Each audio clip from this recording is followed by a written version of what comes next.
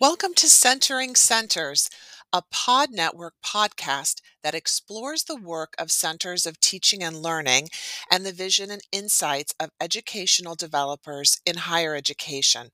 The Pod Network is North America's largest educational development community, supporting members' professional learning through meaningful and sustained interaction. This podcast is an initiative led by the Digital Resources and Innovation Committee of POD. To get more involved in the DRI committee or this podcast, just send us an email at dri@podnetwork.org. Hi, I'm Derek Breff, Visiting Associate Director at the Center for Excellence in Teaching and Learning at the University of Mississippi, and former Executive Director of the Center for Teaching at Vanderbilt University. While I was at Vanderbilt, I hosted the educational technology podcast Leading Lines for 6 years. And when that podcast ended, I reached out to Laura and Lindsay at Centering Centers to see if they might be interested in having me as a guest host. They were delighted to say yes, and today I'm hosting the first of 2 episodes here on Centering Centers. I am very excited to share a conversation I had last month with Sean Miller, Director of Learning Innovation at Duke University.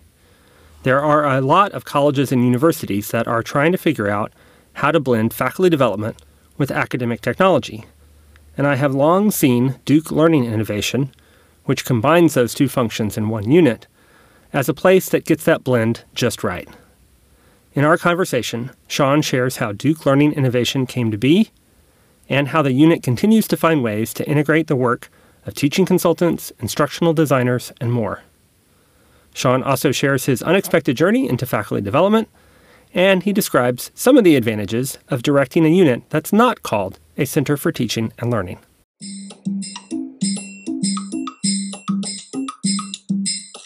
Sean, thanks for being on Centering Centers. It's good to connect with you and talk with you a little bit today.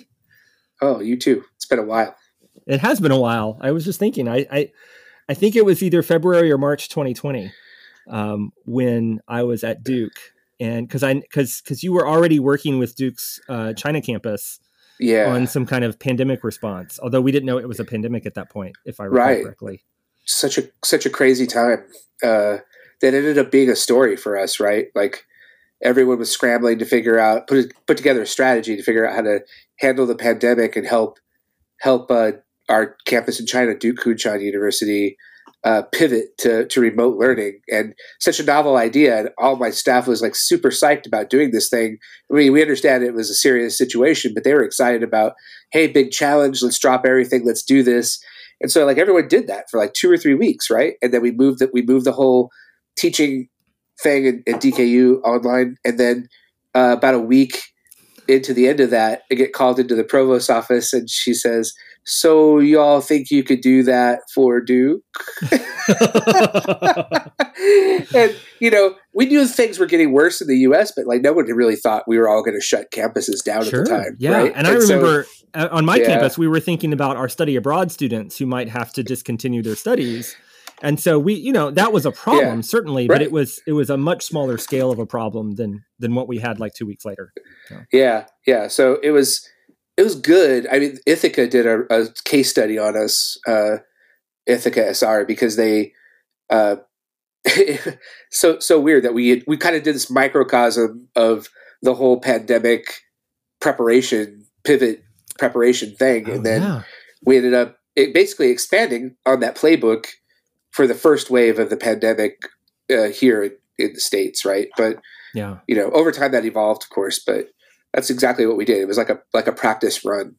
The only thing that made it so hard was that everyone gave their all for the campus in China because we thought we were going to just take a break after that, right? Right. That was your heroic move. Yes. Right.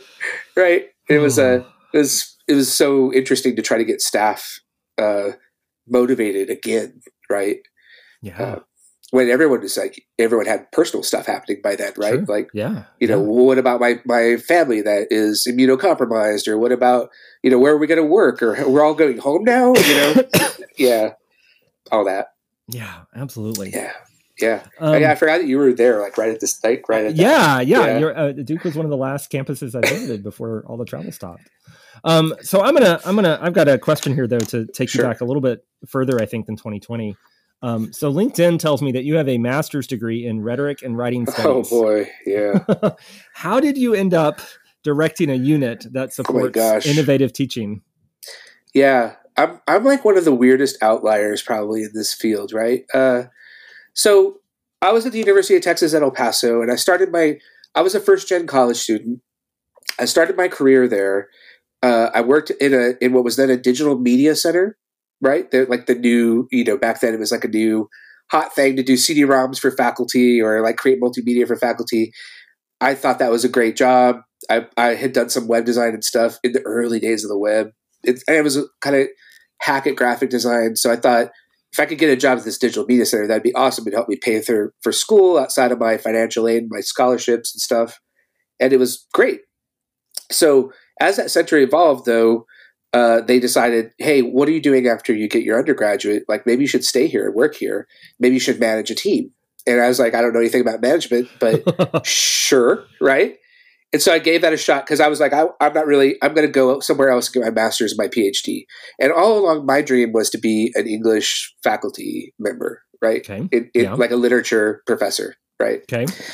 I did not grow up that way, but that is a dream. Yeah, you and I are like on two sides of the thing, right? Right. Those are poor choices, really. but I figured I'll figure out what I want to do with a PhD later. For now, I'll just do this and I'll work here at UTEP. But over time, I realized I could get a master's degree for nothing if I worked at UTEP. But they had also created a new writing and rhetoric program there that was a new PhD program that was not only going to be about writing and rhetoric, but they were going to focus on sort of the aspects of digital learning, like early aspects of digital learning. And I had worked professionally with some of the faculty there on launching some of the first hybrid courses for UTEP, right? Even though I knew next to nothing about that too. And so sort of two things happened. So I was in this PhD program where I was also earning my master's degree. And at the same time, my center had been subsumed. This is like a common story for everyone, right? Subsumed by a teaching and learning center that was established because UTEP had not had a teaching and learning center before, but a new pair of people came in, spousal hire and another person came in that had a lot of experience in teaching and learning across the field. Overnight, I found me and a lot of my staff worked for a teaching and learning center, not for a digital media center anymore. Okay. And so that basically meant like, even though the digital stuff was still happening, we were still doing hybrid courses, we were still running online courses. We also, those of us in leadership, also had to learn to talk the talk for faculty development pretty darn fast, right? And so, gosh, I had barely been in the classroom though as a PhD student, right? Okay. And I was teaching some hybrid writing courses. I was teaching some of their first hybrid writing courses, but I was not like prepared. So about a year or two, I was basically trained trial by fire in like all sorts of faculty development, steeped deep into all of the literature at the time, learned all the techniques, gave workshops for things that I had no experience doing workshops in, honestly, right?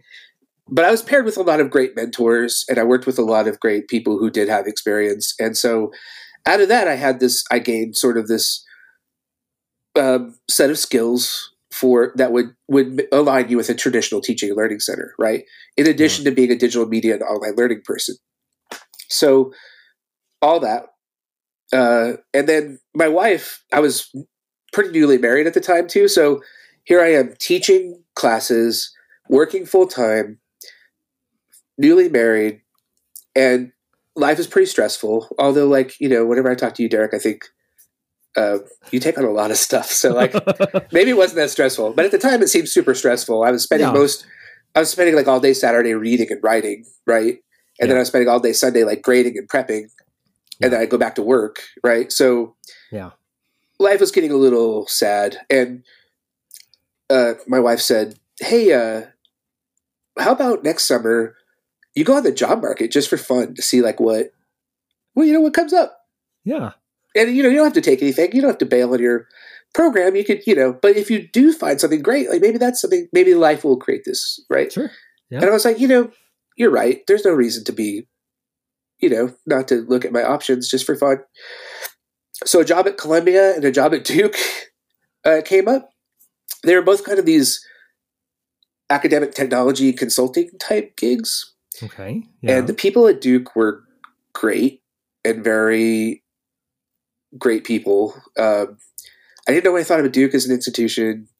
I did think interesting career move, right? I spent most of my career doing working at a state institution with tight budgets with first-gen college students. What if I went to an elite institution with nearly unlimited budgets and at the time I thought entitled kids, right? And just to see what it's like, gain that experience, right? Sure. Yeah. I was like, I don't have to stay there forever. Could be fun. So, we talked about it a lot, and I decided, okay, I'm going to bail on my PhD and I'm going to go move to Durham, North Carolina, and start over, basically, right? Yeah. And that's how I ended up over here at Duke. But then, a whole series of other things so I worked for the Center for Instructional Technology at the time, right, at Duke. That was also not a traditional teaching and learning center. My understanding is that several years before I came to Duke, the traditional teaching and learning center had been dissolved, and out of the ashes of that was formed what they call the Thompson Writing Program, sort of the writing across the curriculum program at Duke, and our center, the Center for Instructional Technology at the time. But it does come up once in a while, why doesn't Duke have a teaching and learning center? And it's because our center is sort of the de facto teaching and learning center, right? But at the time, our mission was, this Center for Instructional Technology's mission was, of course, getting faculty to use educational technology. And what that meant at the time was start using Blackboard, right? Sure. Or the early iPod project that put Duke on the map for some people, right? Yes. So when I started, I had to learn all about the iPod project and how great it was, and how Duke had made this big investment into digital hardware for students. And, so that was kind of the ethos of the organization that I got into. Okay. Yeah. And over time, we evolved past that. And one of the things that evolved out of that, though, was that some of the academic technology consultants like myself, we had either instructional design skills that we came in with, or some of us were previously faculty. So we also had sort of a pedagogical bent to what we were doing. Mm-hmm. And we started to see that there wasn't much difference between teaching faculty to use technology versus getting faculty to think about more effective ways to teach, especially with the new ways of active learning, flipped classes, team-based learning, all that stuff. So we started sprinkling that into our programming. And pretty soon, we were basically doing the brunt of the teaching and learning center work in addition to running the LMS and doing other things, right? Yeah. And so that's the first iteration of the Center for Instructional Technology is basically teaching and learning center mashed up with your educational technology group, but never really separate from the start, right? And so people ask me a lot about how they could create these combined centers, pulling these different centers together, and how we've done it. And the answer for us is we really didn't do it. We kind of grew it, right? Yeah. Yeah.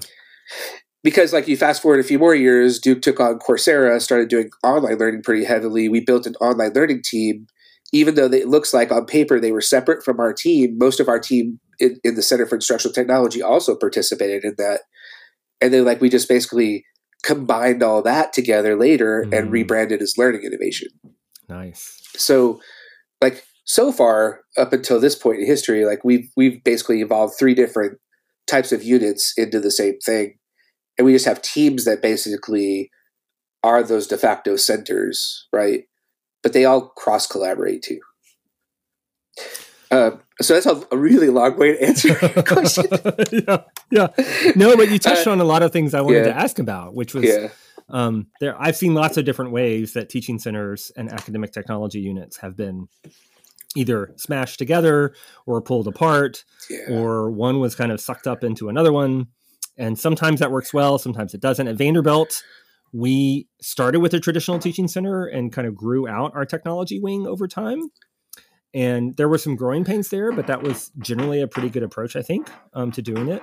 And it sounds like at Duke there was an organic nature to it, right? You didn't have the kind of challenge of taking two units and smashing them together, but you do have, as you said, these kind of different areas and different teams. And so one of the things I wanted to ask you about, I've found that faculty developers, instructional technologists, instructional designers, they all have somewhat different ways of approaching their work with faculty. They have different kind of paradigms, different epistemology sometimes, different ways of kind of doing support, if we can call it that.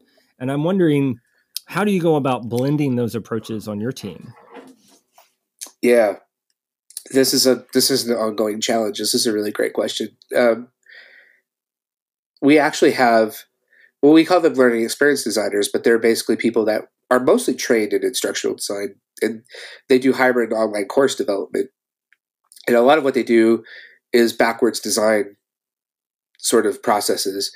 Now, I would say our consultants who work directly with faculty, whether it's residential or online, they also have some instructional design and backwards design aspects to what they do, but they're very much more about the relationship, right? And creating the relationship with faculty and trying to set goals that way versus just designing a product, right? I think those are big differences, but we've been talking about this internally a lot because our consultants do also manage programming for faculty, like workshops, events, a lot of the outreach, a lot of the day-to-day sort of consulting on different questions, whereas our instructional designers are usually on projects, right? But we've also been talking about like what actually makes those two groups of people separate, because they do share a lot. Like during the pandemic, we put them on these matrix teams, right? And sometimes one person's a project manager and one person's a developer or whatever, but like they all had skills that were very much interchangeable up to a point, right? And so we've been talking about whether we should rethink the consulting role as more of an educational developer or a faculty developer to make it even more clear. But to your question, I think there's so much overlap between those two roles that we've talked about whether those teams should be one team, but the main thing that separates them to me is like one is focused very much on developing a certain product, right? Like the product is an online course or a hybrid course or a series of courses or an online degree. And the other team is really about impacting the learning for the particular faculty member or department, right? And that's a product too, but it's not like really like a start to finish on the shelf, right? And so it's like the goals are a little more ethereal, even though they would hate that I said that, right? Well, here's what I found when we took over LMS support at Vanderbilt, that our colleagues in IT who had been doing that work, they saw their job as solving problems for faculty, right? Faculty member presents a problem. Their job is to come in and fix it as efficiently as possible. We at the teaching center thought about faculty development, right? We were teaching faculty to do things in their professions. And so where we landed eventually was that our general goal is that we are trying to teach faculty to fish. We are not going to fish for them. And so, depending on the technology request we might get, the faculty member might expect us to be fishing for them. And sometimes it was just like, there's a thing that's broken in the LMS and we need to fix it, right? Like that's not a faculty development opportunity, but generally we try to approach it as we were trying to build skills in faculty in using technology well in their teaching. And so I'm wondering if you ever have that kind of teaching to fish versus fishing for them that you have to navigate. For sure. Like everyone on our team basically defaults to the teach to fish, unless like you said, there is some sort of fire that has to be put out, right?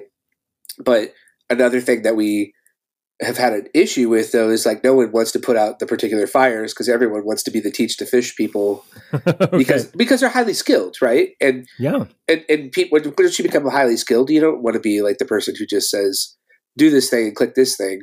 But I think some of our staff are okay with that because they understand it's in the service of creating the relationship, right? Yes. Or benefiting the relationship. But I struggle with that a little bit because one thing I've tried to do over the years I've been at Duke is try to elevate the expertise of the unit, right?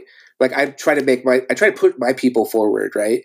And then I want them to look like the experts they are, because I want them to be treated as colleagues and not service people, right? Yes. Even though we are definitely a service organization, right?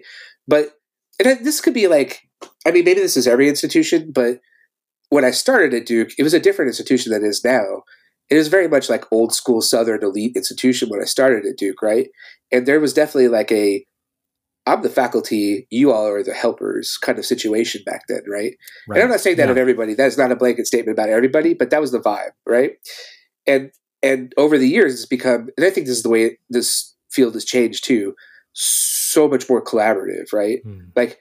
Now it's more like faculty are saying, can I get someone to partner with me on this thing? Because I don't know, I can't do this without somebody else to help me do X, Y, Z.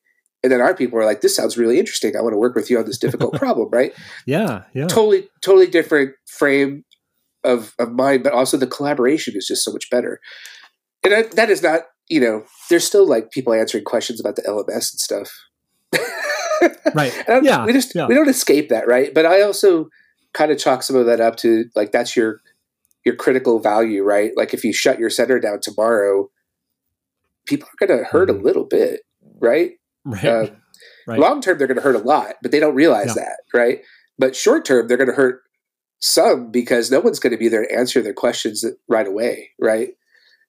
Longer term, they're just going to like suffer from the lack of like the overall enrichment of the culture, right? But right.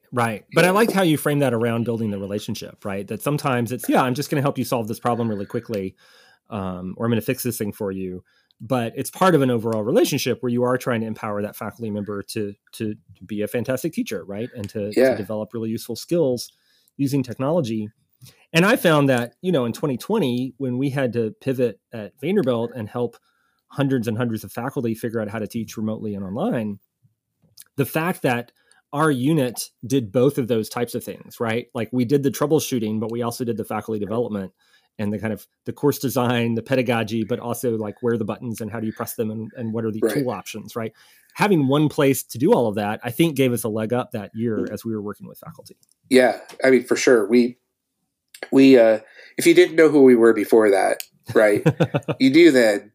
And, the parable about the elephant, I really need to look this up because I keep referencing this and everyone knows this parable though, right? Like where there's like, people are in a dark room or whatever, and they're touching different parts of the elephant. They all think it's a different thing, but it's really an elephant. That's like so much like my center in the team, right? Like over the years, it's like, people come in for like the LMS, or they come because they need help with some teaching question, or they wanted to develop an online course. And then they go through their lives basically thinking that that's what we do. But then during the pandemic, when we ended up, publicly putting out newsletters every week and communications every week and new websites about how to deal with, inclusive teaching questions in addition to moving your class online, they see that the entire elephant kind of rose from the right. It's like the lights turned on in the room and we're like, oh wait, there's a lot here. Yeah. Yeah. And I think that was overall really good for our organization, but also just, it made a lot of sense because it was critical to bring all those pieces together at the time. This may be a slight detour, but sure. Why is your unit not called a center for something or the other? Yeah. We rebranded. So Matthew Raskoff, who's at Stanford now, when he was at Duke, he was the associate vice provost for digital education. And I was, as the director of the then Center for Instructional Technology, I reported to him. And we also were overseeing this online Duke unit that I mentioned earlier, but they also reported to him. So that was like a dual thing. Right when he started, him and I started talking and we said, let's just rebrand this thing.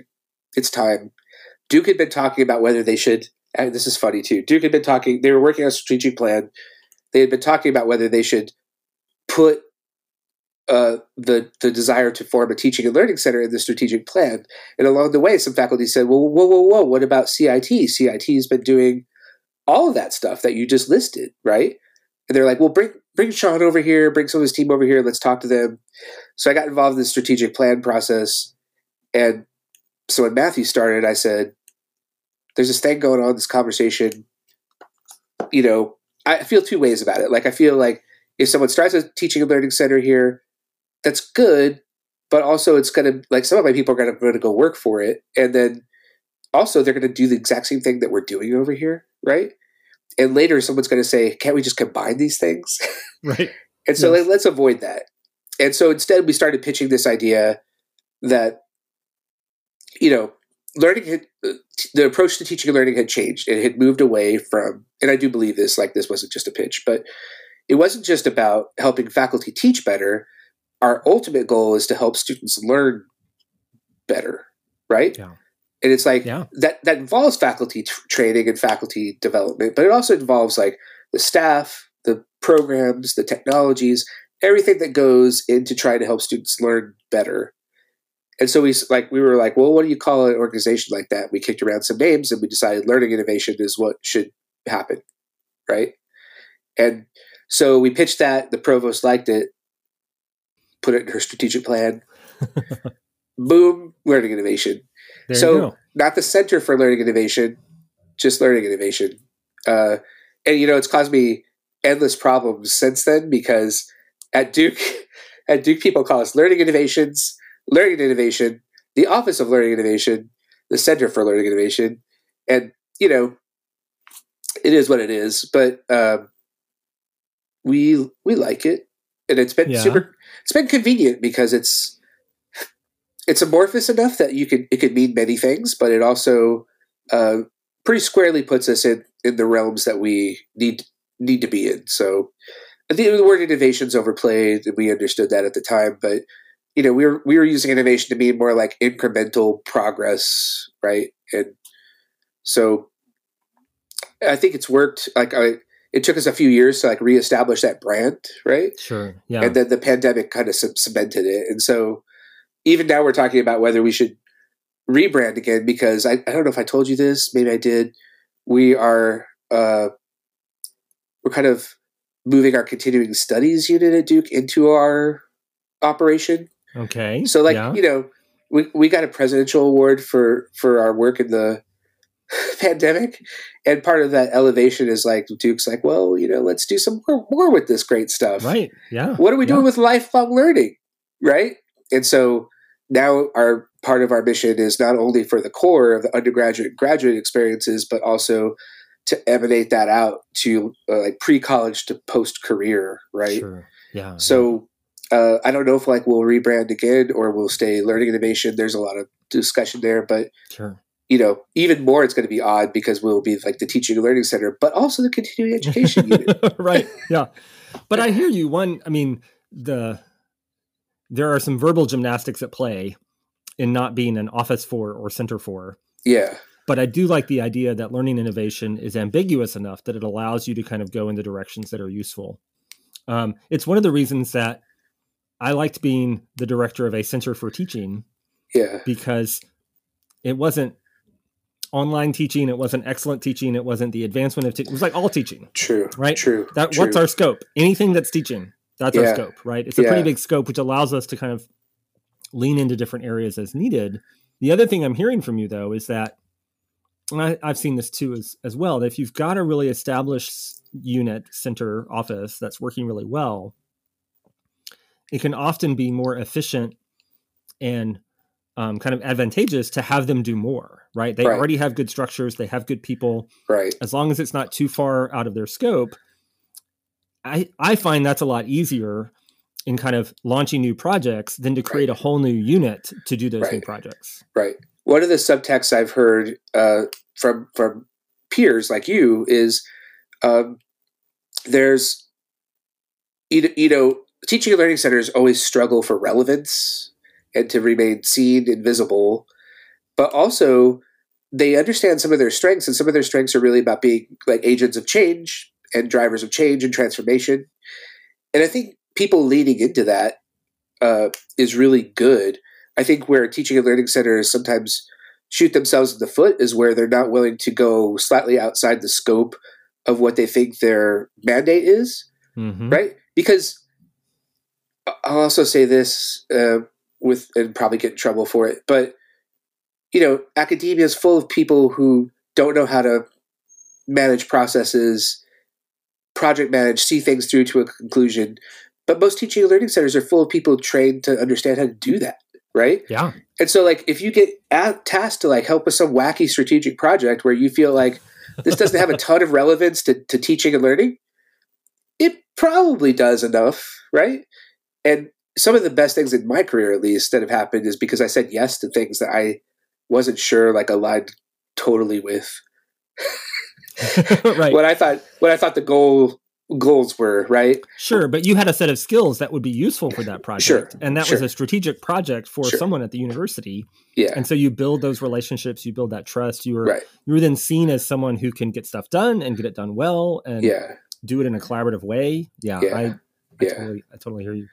Yeah. Well, on that note, let me ask about one piece of your puzzle there. I gather that part of what Learning Innovation does is it serves as an in-house online program manager, an OPM for Duke. Yeah. And I think this kind of where to house that type of work, whether to do it in-house, whether to outsource it to some of these OPMs out there. This is, I think, a question that campuses are struggling with right now.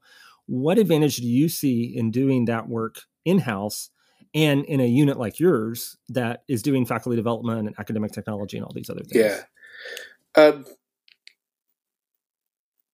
So I think I have two different answers for that. So one thing I think is it goes back to the relationship thing, right?